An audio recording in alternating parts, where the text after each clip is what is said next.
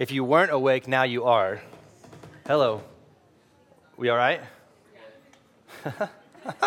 I really appreciate this feedback over here from y'all. It makes me feel a little bit better. They're like, it's okay, it's on, it's good, it's good. Might be a little loud, I'm not sure. Okay, it's all right, we'll get with it. Good morning, I'm excited to be here. Glad you guys are here. We actually have been asking, we're like, hey, how are we? Are we good? And I'm not gonna lie, we're comparing every gathering that we have. So we compare you every day to the 11:15 gathering. We're like, are they awake? Do they need more coffee? Do we need an espresso bar back there? What do we gotta do to wake you up this morning? Yeah, okay, I love it. They're like, yes, more lattes, please. We're stoked that you're here. This is like our first real week at the Well with two gatherings where like craziness is not happening outside. There's no Austin Marathon blocking our entrance to get here, and so everyone's like an amen to that. We're just really pleased and excited of what God's doing. We just thank you even for being here you're the early risers. You know, you're the overachievers. You're the ones that are going to brunch later. That's really what it is. So. Kind of jealous of that. Hey, if you have Bibles, we're going to be in Luke chapter 5 today. We got a lot to cover. We're going to go through it try to go through some stuff pretty quickly. We're going to be in Luke chapter 5, verse 17. If you don't have a Bible, the ushers are going to be coming forth. Just raise your hand, slip it up high. Don't be embarrassed. It's our gift to you. If you don't have one, you can take it home. You can keep it. We'd love for you to have it. If you just need it for the day, just use it and leave it on your seat. Please don't take it and throw it in your trunk if that's the case. We would love you to actually have it. And then YouVersion also. YouVersion's a great a tool if you haven't downloaded that before. But we have an event through YouVersion that's published live right now that has all of our notes and some of the scripture reading. So you can go to the events tab on YouVersion. You can see that, or you can just put this link that'll be up on the screen, I believe. Nope, we don't got it, they said. It's in your bulletin, actually. So make sure if you want to just do that, you can just copy and paste the link in your bulletin today. Before I went into vocational ministry, I used to work for a consulting firm, and I worked for about 4 years for this consulting firm. And one of the things that we did is we worked with companies and we worked with leadership and leadership development, organization management. And what we would do is we would work with teams to try to develop high-performing teams. And one of the things that we often talked to people about was that the reality of this study that came out of UCLA called from Dr. Moravian. It was a study about first impressions. It was the idea that within the first, basically the major find out of the study was that within the first 30 seconds, sociologists realized that you make an impression of somebody the first time you meet them in the first 30 seconds that you meet them. So if you're new today and this is your first time coming here, you've already decided the verdict is out on me, all right? So either I'm obnoxious already or I'm not obnoxious. You figured it out right now because 30 seconds has already passed. But think about that. When you meet somebody this week, in the first 30 seconds, you're going to start formulating in the back of your mind what you already think of them. And so what we would teach leaders is, hey, think about how you engage with people the first time you meet them. Because it takes, literally we would say this, it takes a total of 25 positive encounters to fill in and make up for a first bad impression on a first negative impression. 25 positive encounters for a bad first impression. And it got me thinking a little bit to think about, okay, are we a people, we say all the time we don't want to judge people, don't judge them, but are we a people who do that anyways? Like, do we make judgments and rash decisions and perceptions of people pretty quickly when we meet them? I mean, 30 seconds is not a long time to get to a decision on somebody, right? And I could prove this right now for you. If I went through a list of people today, and I just threw out some names here. Please, God, don't make any hard statements towards these people. But if I threw out some controversial characters like Donald Trump today, immediately something flags in your mind, all right? If I say Obama, immediately for some people, something flags in your mind. If I say LeBron James, I'm using really extreme people, right? If I use Kanye West for some of y'all are like, immediately your mind goes somewhere. Kim Kardashian. I'm using names that you know and that you maybe have a strong perception on, but do we really know those people? Do we really have an idea of who they are? And then I thought about, what do we do? Do we make quick impressions of people? Do we do this all the time with each other? And then I thought about Jesus. I literally was just like, as I was thinking about this text today and Jesus and who he's going to talk about and of who he is, and what he's able to do, I thought to myself, do we make impressions or do we get our mind around Jesus to a place where we are so sure and so stuck on this is who he is, and don't you dare interfere and press in on my Jesus and how I know Jesus and who this Jesus is to me. Do we make a perception of him? If you have coworkers or people you walk with that are non-believers, you're like, I know that they have a perception of God. They have a perception of Jesus. And sometimes we as Christians will go on and on about how it's not fair, that they don't know the Jesus I know. Let me show you the Jesus I know, and I want to tell you about it. But you see people start to formulate this impression of who Jesus is. I hang out and I teach college students once a week on the scriptures at the UT Austin. And we were sitting in a room, and a couple of the guys brought a guy this week, and I really respected this young man that they brought because he came into the room, and the first thing he said, he was really bold and really just open. He just said, hey, I just want to let everybody know before we start, I don't know Jesus. I don't like him. I don't want to follow him. I'm just here because I think he's probably a good guy and he's a good teacher, and you guys seem like good guys. Well, welcome. I'm glad you're here. All right, open your Bible too. And it was like, okay, but I really respected that about him because he just straight up said, this is where I'm at. This is who I am. This is what I see in him. And I think a lot of times we get really confused on what our perception is, and the world gets really confused on what the perception of Jesus is. We believe he's a good guy. He offers us great advice. Barna recently did a poll on America's perception of Jesus. Interestingly enough, of the 5 findings that they had, number 1 was the majority of America does believe he was a real person. 92% of this country believes he was a real person. The younger generations, number 2, is younger generations are less likely to believe that he was God. So they believe he was a person, but they're not so sure that he was God. Number 3 is Americans are divided on whether or not he was a sinner or not. 52% of Americans believe that Jesus was sinless in his life, but the other 48% believe he walked through, he dealt with sin, he was sinful like you and I.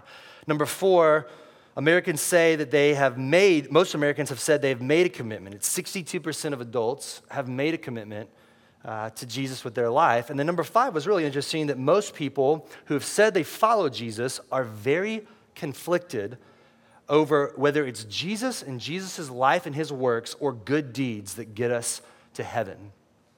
63% said that yes, it's Jesus, it's his life, it's his saving work.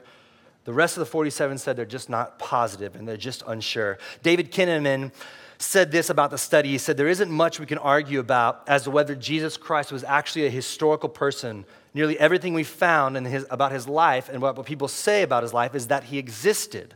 But his life, the rest of it, generates enormous and sometimes rancorous debate. The findings demonstrate that the strong degree to which Jesus remains embedded in the minds of Americans, that this impressive number begs the question, how well is our commitment to him really expressed? As much as our previous research shows, this research shows as well, Americans' dedication to Jesus is in many cases a mile wide and an inch deep. It's really interesting. We know, a lot of us who claim the name of Christ, who Jesus is, what he claims to do and who he is. But it's interesting that a lot of the data shows that we're still unsure about some things, and our commitment to him is still lacking in some places. Interesting enough, I mean, Jesus, this wasn't a new question in Jesus' day either. Jesus asked Peter, his disciple, he said to him, what are people saying who I am? Who are they saying that I am? They say, you're Elijah, you're a prophet, you're like John the Baptist. They had all these things about what they were saying who Jesus was, you know? He's a good teacher. But then Jesus says, well, who do you say I am? Who do you say I am? I think that's the question that God wants you, believer, today, and non-believer, if you're here today, to ask. Who do you say Jesus is? And then how does that line up with what Jesus says he is and who Jesus says he is? You see, you can make the Jesus that you want in your life if you want to. Nobody's going to stop you. No one's going to hold you back from developing and crafting a Jesus that you want. The problem with that is if it's a Jesus that you want, is unless you see the Jesus of the scriptures, that all you're really doing is making Jesus into you.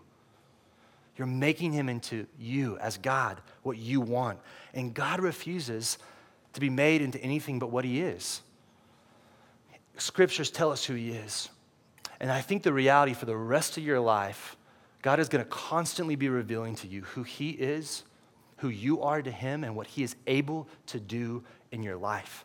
And that's what we're going to see today as we open up Scripture. A little bit of background as before we get going on Luke. Luke is actually one of two pieces of writing from the writer of Luke that makes up one large piece of writing.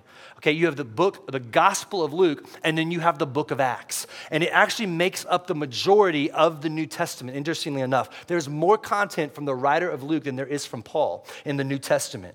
Paul was a companion of Luke. They would travel together, and Luke was a doctor. So the scripture that we're going to read today in Luke 5 can be found in Matthew 9 and in Mark 2 as well. And you'll see that actually Luke has way more detail, way more details about it. We wonder maybe possibly that's because he was a doctor, so possibly he's detailed, so he's going to let you know more information. But possibly even more fascinating, more interesting than that is why Luke wrote the Gospel of Luke. If you open up to Luke chapter 1 and you read it, you can read it on your own later on.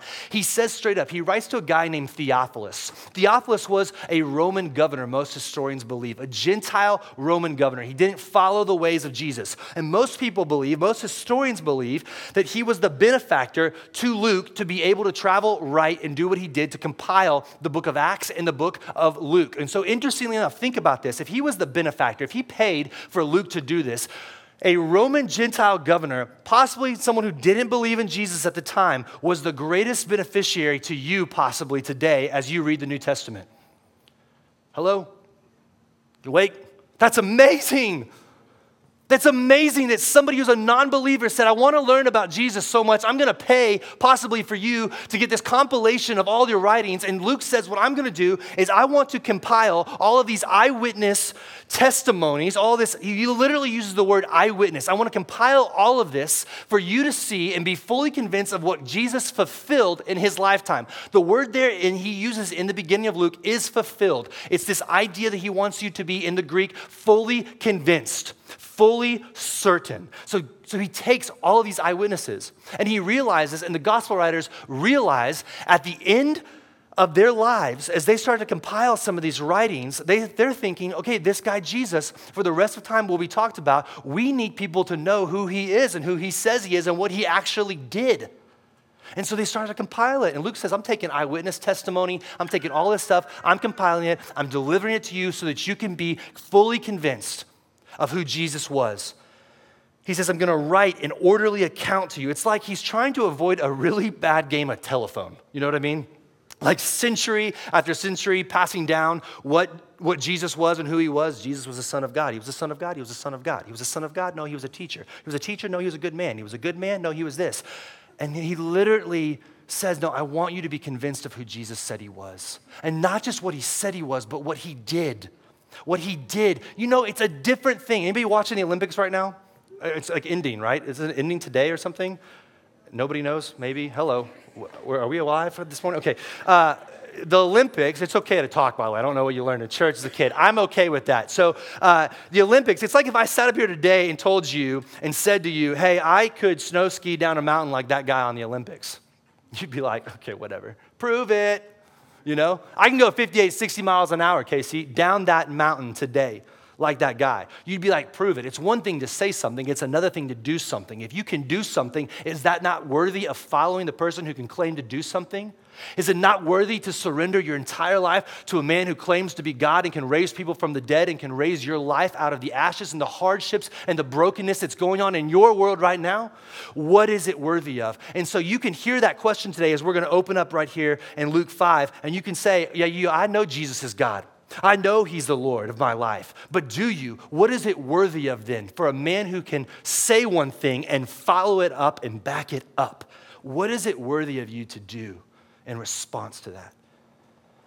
Luke 5 is where we'll be, and it's in the middle of this moment where Jesus, just a chapter before, has walked into a synagogue and opened up the scroll of Isaiah.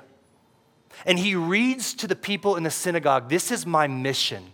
I have a mission. I'm here for something. And he reads to the people in the synagogue that the Spirit of the Lord is on me. He's anointed me to proclaim the good news. He sent me to proclaim liberty to the captive, to recover sight to the blind, and to set at liberty those who are oppressed, and to proclaim the year of the Lord's favor. And he says that. It's a messianic prophecy in Isaiah. He tells the people in the synagogue, this is what the scriptures say. He rolls up the scripture. He walks down to his seat, and right before he sits, he says, today, in your midst, this scripture is fulfilled. Boom, mic drop. The guy you've been waiting for, the Messiah, the one to come to usher in a new kingdom against the oppression that you felt, I'm here today. And guess what they do? They chase him out of town, down the street, down to a cliff, to the edge of a cliff, and they try to throw him off a cliff. Not my words, in Scripture. They try to throw him off a cliff. It's like if Santa Claus was real and he came down the chimney to deliver you your presents and you shot him. I mean, that's like a Texas thing, right? Like, I'm here. I'm here to deliver what you want. I'm here today. And they run him down and they try to throw him off the cliff. It's crazy. And you know what Jesus does? He's like, watch out. And it literally says he walked right through the crowd and he just left the town. I mean, how bad to the bone do you got to be able to do that? My goodness, that fired me up. I was like, I'm done today. But what you should see is that Jesus is far more concerned with the quality of our response to him than he is with the quantity of the crowd around him. He's far more concerned with like some of y'all are from mega churches and you're like, I came here to the Well because it's a smaller church. And by the way, this is a mega church in the world, okay? So hello, this is amazing. I am so grateful for our church and what we have here. But some of y'all came from this large crowd and some of y'all want more of a large crowd. And it doesn't matter, but Jesus cares about, who cares if he brings 500, 5,000, 50,000? What he cares about is you. Who do you say I am? And what is your response to me? Because these people had a different response to him when he told them who he was. And we're going to pick up here as we see Luke display the authority and the ability of Jesus to heal demons. And we've seen him to exorcise demons and to heal many and to perform a miracle over nature. That's what's all led up to this moment. And we'll pick up in verse 17. Here we go. On one of those days, as he was teaching, Pharisees and teachers of the law were sitting there. And they had come from every village of Galilee and Judea and from Jerusalem. And the power of the Lord was with him to heal. Okay, so here it was. One of those days he was teaching. A large crowd begins to form. A lot of people begin to follow after him. A lot of people have heard about who he was. And so people are flushing in on every side. We know from the book of Mark, actually, in another account of this, that they were in a house, a Palestinian sort of house. And they were pressing in on him on all sides. There were people in every place. And it literally says they were back to the door and out the door. And he was just crowded and full on inside of there. And it was one of those days he was teaching, and the Pharisees were there, and Pharisees had come from everywhere. So they had heard about it. They had wondered, and Luke is making it clear. People were from all over the place at this point to hear about Jesus. And Mark tells us that he was in Capernaum. If you don't know much about Pharisees, if you don't know much about scribes, the Pharisees were one of three religious Jewish sects of the time. They were groups, parties of the Jewish faith at the time, one of three, okay, that were really influential at the time. They were the most influential at the time, along with the scribes, the teachers of the law. They gained a lot of influence because they opposed a lot of the oppression that was happening to them because of the Greco-Roman influence in their region, okay? So, hello, if you didn't know you were coming to history this morning, you got a little history lesson. It's called Hellenization. It was the idea that the Roman influence was moving in and pressing in on their ideals, their traditions, their ways of living, and they were pushing back, and they gained a lot of influence because they pushed back and they held tightly to the Torah, the law, the writings of Moses. In fact, they held so tightly to it, it says in Matthew that they were the successors of this Torah on behalf of Moses. They carried and handled the law well. So that's who they were. They often get a pretty bad rap in Scripture. They should in a lot of ways. They're kind of seen as antagonists. But you know, there are actually some really great instances of some Pharisees not doing Pharisaical things. And they actually, you see, as you especially get into the book of Acts, there's a lot of great things about them. So they're not always bad. In this text today, we're going to see they're an antagonist. But they're also with the scribes. They're also with the scribes. And before the advent of universal education and literacy, there was such a demand to understand the writings and the teachings. And so these guys were the ones who wrote down the law. They wrote down the written code, and they regulated the law in the Jewish life. They were experts in the Torah. Think of them like your formally trained theologians, okay? And the group of Pharisees would often sit under one scribe to learn from them. If there were issues of interpretation, it would go to the scribe to figure out how is this to be interpreted? And they would sit directly under them. And so then it says the power was with Jesus to heal. And I think if we're not careful, we could think to ourselves, well, does that mean that he has no power on some days, and some days he does have power, and some days he doesn't have power? I don't think that's what it's saying. Actually, the only other place in all of Scripture where it says the power of the Lord is in the story of the Exodus, in Exodus 12, where it says that God led the Israelites out and freed them from captivity of 430 years. So I think what Luke is actually saying here is he's saying to them, the power that was with God to free millions of people from slavery was with Jesus in this moment. He possessed that power. He's pointing out to him that he was God. And here's what it says. Let's stick with me here. 18, and behold, some men were bringing on a bed a man who was paralyzed. They were seeking to bring him in and lay him before Jesus. And finding no way to bring him in because of the crowd, they went up on the roof and they let him down with his bed through the tiles in the midst of Jesus. Okay, you can read this in a lot of different ways. I don't know how you read Scripture, but one of the ways that I want to encourage you to read Scripture is not like a newspaper. You know what I mean? Not like a newspaper like, hey, on one of those days, the teacher of the law, the Pharisees' law, was there, and they came to the village of Galilee in Jerusalem, and there was a Lord there with him, and behold, they paralyzed him. He was seeking. You see what I'm saying? There's a way to read it that way, like a newspaper, or there's a way to read it like you're a movie director of a script. Hello? Are you with me? Come on, are we awake this morning, people? Y'all with me a little bit? You can see some head nods. There's a way to read the Scripture that you can read it like a newspaper and be bored out of your mind and read black and white, or you can read it and let it come alive. So some questions that come to my mind is, how many men were here? Who were they? Do we assume that they were friends? How did they know Jesus? How did they get there? How tall was this house? Did this house have a ladder? How did they get to the roof? How did they lower him through the dang roof? Wait a second, did they bring rope and string to lower him through the roof? Are those questions going through your mind when you hear this? Because it should be in this moment. God wants to make this stuff come alive to you. He wants it to jump off of the page. And Mark tells us there were 4 men. There were 4 men. And there were 4 men that carried him. So where did they carry him? How did they carry him? Live in the story with me for a second. Did they carry him across the heat? Was it hot outside? Did they carry him on this bed and carry him and drag him through town? How did they get up on top of this Palestinian house? Well, Palestinian houses normally had a staircase or a ladder of sorts to get to the top because it was a little musty on the inside, you know what I mean? And so they would try to get a little bit of air here and there. They try to get a little breathability here and there, and they'd go up top. They maybe would air out their clothes on top of their roofs. They would get away to pray on top of their roofs maybe sometimes. And so these roofs were made with poles on top of it. They were often kind of cross-hatched.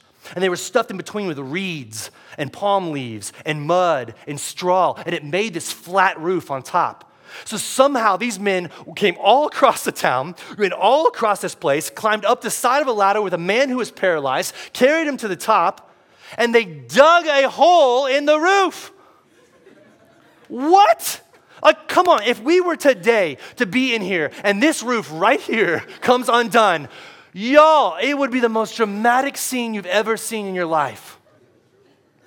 I mean, look, there was one time, I'm not dogging on him, but there was one time that this guy who was a worship leader here, it was a great guy. I love him with all my heart. We joked about it a lot. We joked about it afterwards. But 15 minutes into my sermon, I asked him to come up at the end of the sermon and play guitar. 15 minutes into my sermon, the dude's up on behind stage playing guitar. I'm like, bro, I guess I got 20 minutes to go. And it's just like going off, and he's just going in the background. And I'm telling you, it was the most distracting thing in the world to me as a teacher. I'm like, I'm trying to teach here, and I keep hearing this guy. Can you imagine if that roof right there today busted open? I mean, the hole, how big was the hole? Let's see if we can fit Bob like right through the hole a little bit. No, come on, put his legs first. Don't put him vertical. We can't put him horizontal. If we put him horizontal, we got to make a bigger hole. Dude, they already see you've dug the hole right now. And they lower him down, like the guy comes down like Tom Cruise in Mission Impossible. Like, what do they do? Like, did they bring the rope from his house? And this is the craziest part about this whole thing. I love that Jesus doesn't get mad at him. I can just see Jesus. He's smiling the whole time going, look at these guys. And everybody's looking up at the roof. They're going, what is going on? What is this guy? What is that? Is that guy, what is he doing? I mean, and imagine, just be real for a second. What if they dropped him off the bed while they were lowering him? I mean, if there ever was a place to drop a guy off the bed, it's right in front of Jesus so he could heal him, right? You know what I mean? But what would have happened if that happened? But it does bring a question to us today. And the question is this: how willing are you to bring somebody to the foot of Jesus? And if you've been in church before, you've heard that before. No, but really, who is Jesus? What authority has he had in your life? What has he done? And what desire, how much desire do you have to get somebody to the foot of the man that can heal him? I hope and pray to God right now there are some names coming to your mind. Because do you see here, these men were willing to risk their lives in front of religious leaders to pull a hole through a roof, as crazy as it sounds. And they were willing to risk the life of a man they were going to lower on a bed in front of Jesus in the middle of a crowd because they knew this man possessed something that nobody else possessed. Let me ask you this question: how willing and how desirous are you to get to the foot of Jesus? Because the reality is if you keep reading on, it says in verse 20, when Jesus saw their faith, he said, man, your sins are forgiven you. I think if you're not careful and make an assumption, which is what we were doing, even in the exegesis of this in our team time this week when we were going through the scriptures, it's real easy to make an assumption in that word there. It says there. You immediately think it's the friends. Like it's the friends' faith that put him up there. Somehow they grabbed, Bob on the side of the street. Come on, we're taking you to Jesus. And they put him on the thing and they carried him, they dragged him across town. And they dug the hole. They're like, we got to get him healed. We got to get him healed.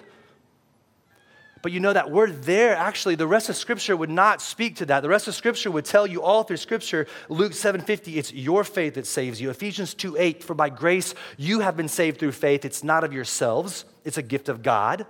So you hear that your faith is a gift of God, and that faith is a gift of God is what saves you. Later on, maybe in the most clear place, in Romans 10:9-10 says, because if you confess with your mouth and you believe in your heart that God raised him from the dead, you will be saved. It's not somebody else's faith. And that's very contrary to some of us who grew up in a culture or maybe even a religious system that believed that it could be their faith that would save somebody. I used to speak a lot to athletes, and one of the things I would often tell them is, hey, sometime you got to graduate from mama's faith and graduate then from game day faith, and then you got to graduate from game day, I'm talking about game day faith, like the Tim Tebow, like, Lord, please let us win the SEC championship today, or, You got to graduate from mama's faith and game day faith, and you got to figure out what's your faith. What do you believe? Who do you think Jesus is? Who do you say I am? And what he's saying here is it was all of their faith. God wants to denote the faith of the friends. His attention was drawn to the faith of the friends. It did matter, and that is a great question. It's a good point to say, what would you do for somebody to help them get to Jesus? The other part of it is that this man who was paralyzed had faith. Believed in Jesus and who he was. And so, that just opens up a door of points today that you could think about. How willing are you? Did Bob ask his friends, please drag me, take me there, get me there? What did he do to get his friends to do it? What do you do to get to the foot of Jesus? Do you tell and share in the community of your life what you need help carrying with into the foot of Jesus? Are you with me? You tracking with me? I just preached a couple weeks ago on community, and one of the things that I really, you always preach, and when you go home afterwards, you always kick yourself, and you're like, I wish I would have said that. I wish I would have done that. And you're like, Lord, I'm just going to let it go. I'm taking a 2-hour nap right now. One of the things I really wish I would have said, and praise God, he's allowing me to say it today, is this. It's that I'm finding more and more community is not about finding it. It's about fighting for it. You can find community anywhere, but you've got to fight for it. Are you willing to fight with people in a good way for something? Maybe you see somebody that needs to be carried. Maybe you need to be carried. Are you willing to be vulnerable and transparent to people and say, I need you to carry me now? I'm going to fight for this, and I'm asking you to carry me now. And that's what happens in this story right here. It's a powerful testament of what community can do when believers are together, when they're open with each other, when they're vulnerable with each other. But here's the thing that I really want to focus on in our last few minutes. It's that Jesus, why did he forgive his sins first? Okay, come on, people. You drug me across town in the heat. You got me above the roof. We dug a hole, everything fell on the people. They're still brushing themselves off. The Pharisees are like, they got the mud on me, man. And they get us there. And then he lowers him down, like MacGyvered the whole thing, and he Cirque du Soleil's down to the bottom. And he's in front of Jesus. And then he's like, I'm here, these things my legs don't work. And Jesus goes, I forgive you your sins. Okay, thank you, one. Appreciate that. But I didn't come for that. You see, they don't work. It's why I had to go through the roof. I couldn't push people. Why does Jesus do that?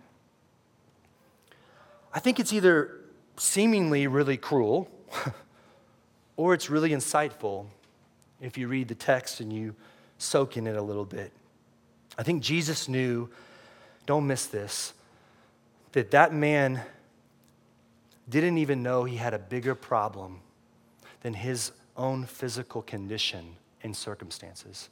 Let me say that again. I think Jesus knew something that man didn't, that he had a bigger problem that he needed to deal with than his physical condition and his physical circumstances. Jesus says to him, you'll see, I understand your pain, I understand your suffering, but there's something worse that's happening than your circumstance and your suffering, and it's the sin in your life.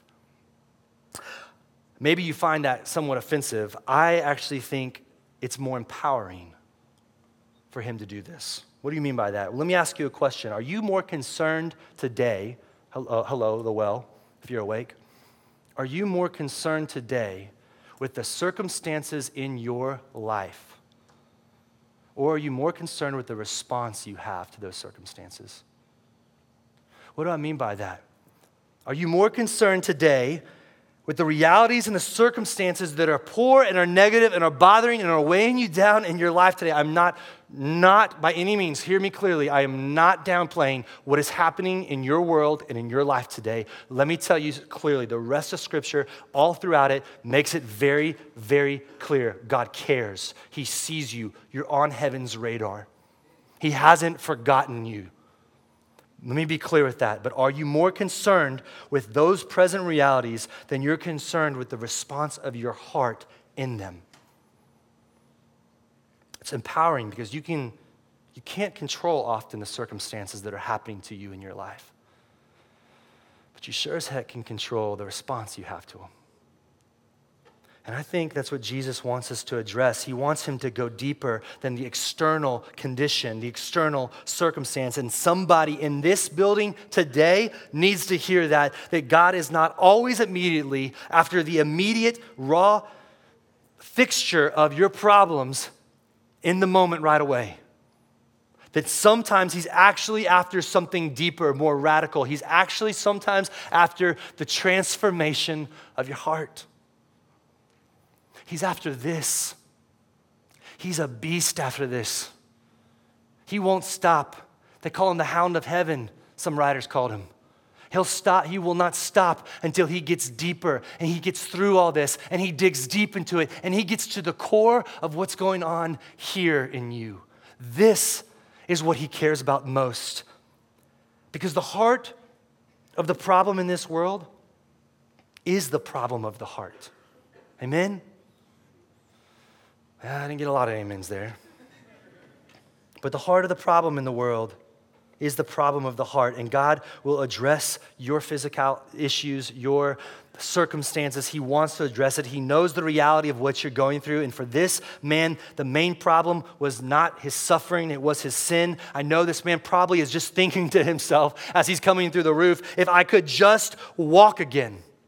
If I could just get this thing and I could just walk again, if I could just get these legs, then my life will be complete. Don't we do that, friends, all the time? Don't we say, if I could just get this promotion, then my life will be better? If I could just get this relationship back intact, if I could pull it back together, God, if you would just help me, please, please. It'll be better. If I could just get my kids right. Gosh, if I could just get my husband to do what I want him to do, if I could just get this to-do list finished, if I could just do these things, then my life will be better. Don't you think this entire man's hope has been in walking? But you know what I think Jesus wants to do today? Is he knows that it possibly, maybe, if he just heals the physical condition of him, then maybe 2 weeks, 2 months, 4 months later, the euphoria dies off and the discontentment starts again. And God wants us to find contentment in what matters the most. We are longing to fulfill and satisfy our lives, but oftentimes at the root of it is a brokenness that we only need to know that one person can heal that brokenness, and his name is Jesus. Amen. Thought somebody would go, yeah. Don't you see? Jesus didn't just deal with his condition, he dealt with the root of his condition. God's intention in creation was never that there would be paralyzed people in a world that he created whole and perfect. He created a perfected world. And something caused brokenness and the world to be out of whack from its original design of what God had, and we are walking in a broken design. That is not to say, hear me clearly, it is not to say that God does not use those things. In fact, Scripture makes it really clear the reason somebody has that deformity or has that illness or has that suffering is so that the works of God might be displayed in them. God wants to use them actually as a megaphone for his hope. But you know what he is saying here? Is he's saying, I want to deal with the root thing that caused that originally. I want to deal with the root thing that caused that. Tim Keller, in his book, King's Cross, writes a little bit about this, and he talks about this woman named Cynthia Heimel. And she wrote for a publication called The Village Voice. And her job and her life had her interact a lot with celebrities. And one of the things she said was she would talk about how she would walk with people before they became famous, and she would see them become famous, and then she would see the frustration and the devastation of what happened when they thought their entire life, all I want to do is get famous. All I want to do is get this. All I want to do is get to here. If it would just happen. And then when she saw people actually get there, she said she saw their lives be destructed and destroyed even more. This is her quote. She said, I pity celebrities. No, I really do. Celebrities were once perfectly pleasant human beings, but now their wrath is awful. More than any of us, they wanted fame. They worked, they pushed, and in the morning after each of them became famous, they wanted to take an overdose. Because that giant thing that they were striving for, that fame thing, was going to make everything okay, that was going to make their lives bearable, that was going to provide them with personal fulfillment and happiness. It actually happened, and nothing changed. They were still them, and the disillusionment turned them into howling and insufferable. Cynthia was sorry for them, Tim says. They had to think that they had thought that everything was going to be okay, and it wasn't. And then Cynthia added one last line, and Dr. Keller said it took his breath away.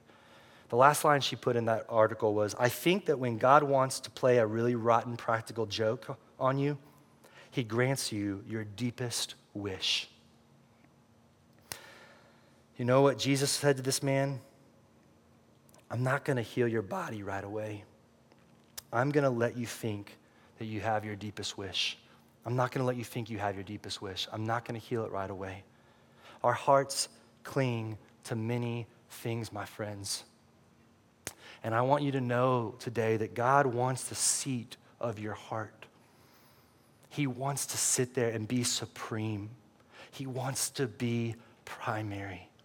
And he will not let the wishes that you have be greater than him. Your yearning and your longing for that be greater. Yes, he may heal you right away. He can do that. Yes, he may give you what you want. He can do that. God's not a formula. He'll do what he pleases. But I see in this text today that this man could make his wish his savior. And we would never say that out loud, but we do that also if we would just look deeper. Jesus says, if you'll have me, I will fulfill you. If you will take me, I will give you what you want. And if you fail me, I'll forgive you. I'll forgive you 1,000 times over, 1,000,000 times over. I'll take you back over and over and over and over because I'm just that loving and I'm just that good. But I want you. You're mine. There's a famous interview a long time ago where Oprah Winfrey said she couldn't believe that God says he was a jealous God. She couldn't serve a God that was a jealous God.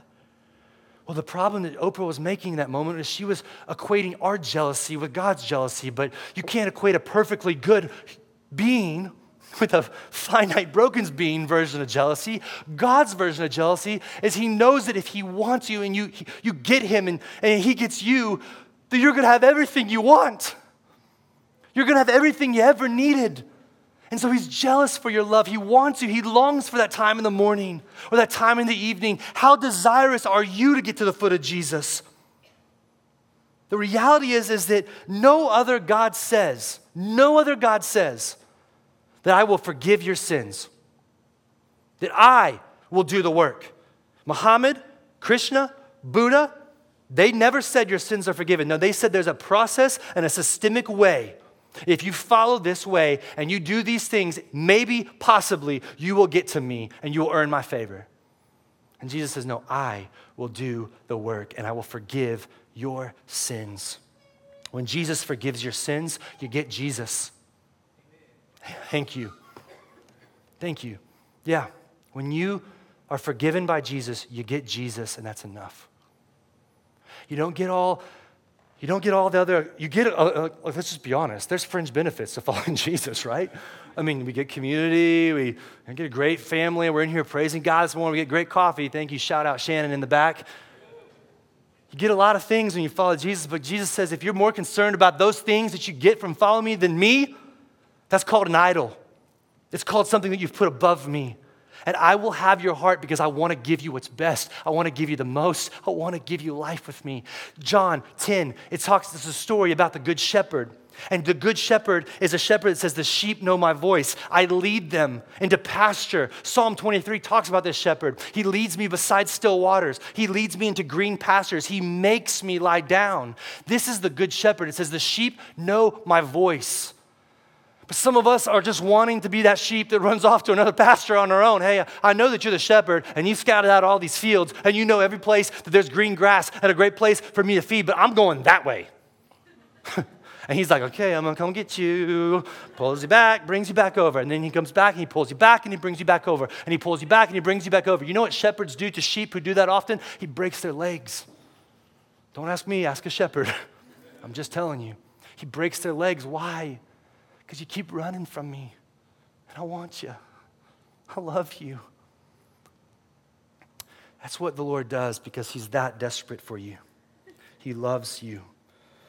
The greatest and most loving thing that Jesus could do in this moment in this man's life was not to heal him right away. It was to forgive his sins and make him right with God. And so let's finish the rest of this text here real quick. The scribes and the Pharisees began to question. And they were saying, who is it that speaks these blasphemies? Who can forgive sins but God alone? Great point, by the way. Only God. So it's like today if Tori and Natalie were in here and they were sitting over there and I just saw them kind of like bickering and fighting a little bit. You know, they're just quiet. We're in church right now. Quiet. You know, and they're fighting. And then like I followed them out because they were still arguing. They went to the parking lot and they would never do this. He's a pastor. He doesn't argue. But they walked to the parking lot and they're arguing some more. And she like opens the car door and she slams it and he slams it in her face. And then he like picks up her bag and throws it on the ground. He's just angry. And I see it and I'm like, dang, dude, what's your problem? I walk up to him like, hey, you're forgiven. Excuse me? Natalie's like, what? No. You don't get to decide that for him. I'm deciding if he's forgiven right now. You know what I'm saying? Husbands, wives, your wives are like, yeah, that's right. Nodding your head. That's what happens here. The Pharisees are like, whoa. You don't get to choose that. But what is he saying? What is God saying when he says, when Jesus is saying, when he says, I forgive you your sins? He's saying, the offense was against me. I forgive you. I forgive you. It's like what David says in the scriptures when David says, it's against you and you alone, God, that I have sinned. Psalm 51:4.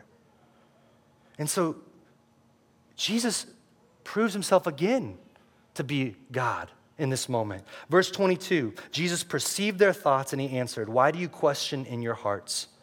What's easier to say, your sins are forgiven, or to rise and walk? But that you may know that the Son of Man has authority on earth to forgive sins." He said to the paralyzed man, "Rise, pick up your bed, go home." And immediately he rose up, picked up his bed he had been lying on, and went home to glorify God. Mic drop number 2. It's a legitimate question. Jesus calls himself the Son of Man. We won't get into all that today. You can read about it, Daniel chapter 7.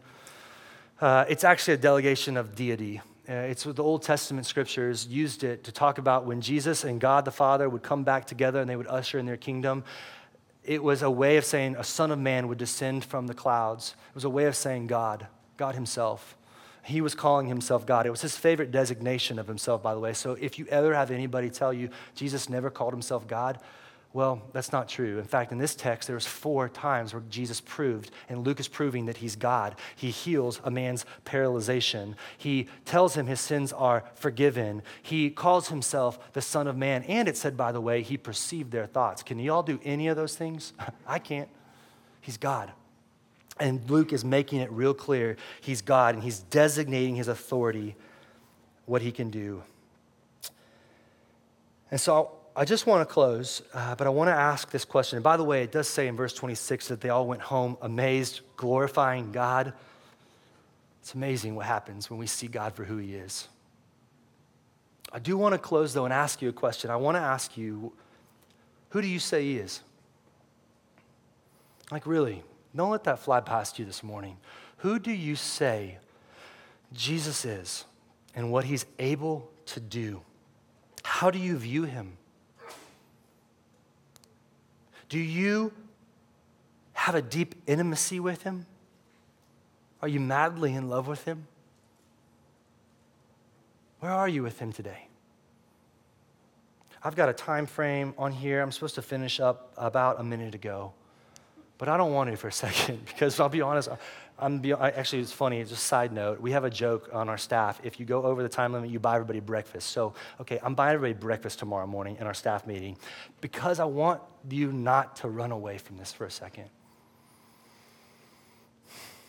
Where are you with what you actually believe about this man named Jesus and what he can do? Do you love him? Have you lost the love of a God who will recklessly pursue you, who will not stop going after that sheep and pulling him back into the flock? That's him over your life today. And he hasn't stopped chasing you. Are you worn out? Are you tired? Are you burned out from church and religious things? Do you trust him? Let me go back to the question that he says when he asked him, what's easier to say, to get up and walk or your sins are forgiven? The easy answer in that question is it's easier to say your sins are forgiven because I say it all the time. Preachers say it to you all the time. You're like, yeah, I know, dude. My sins are forgiven. I get it. It's easy to say that, right? And so Jesus says, no, so you know that I have authority to say that. I'm going to make this man walk. But I wonder, was Jesus really saying that it's actually harder to say your sins are forgiven? Is it harder to live a perfect life? To walk into this mess? To be tempted and tried in every way that you've been tempted and tried is what the scriptures say. And to walk into the thick of this destruction in this world? To live perfectly, to go then be accused wrongfully, to take the punishment of you turning your back on God, on himself, and to be wrongfully accused, beaten, mocked, spit on, and hung on a cross and abandoned by the people closest to him. Was it harder to say, get up and walk, or is it harder to say your sins are forgiven? This is your God. This is what he did for you. So today, wherever you're at,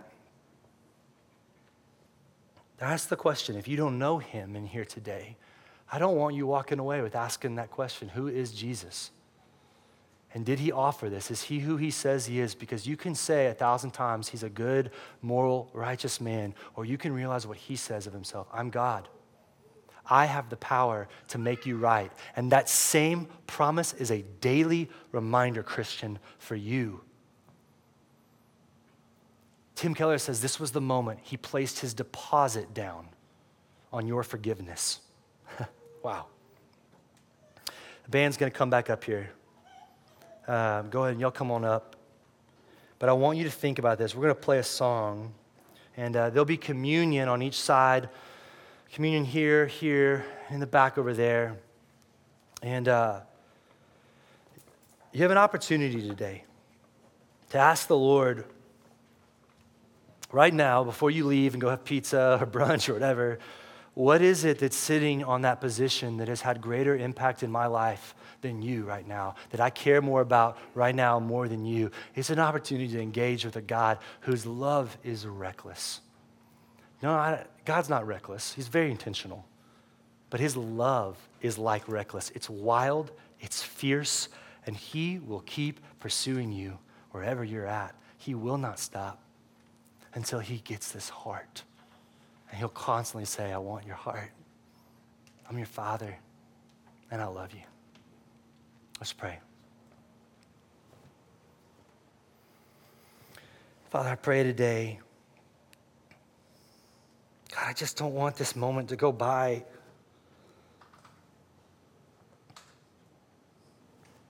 I just don't want this to be another church Sunday so bad for people in here and for myself.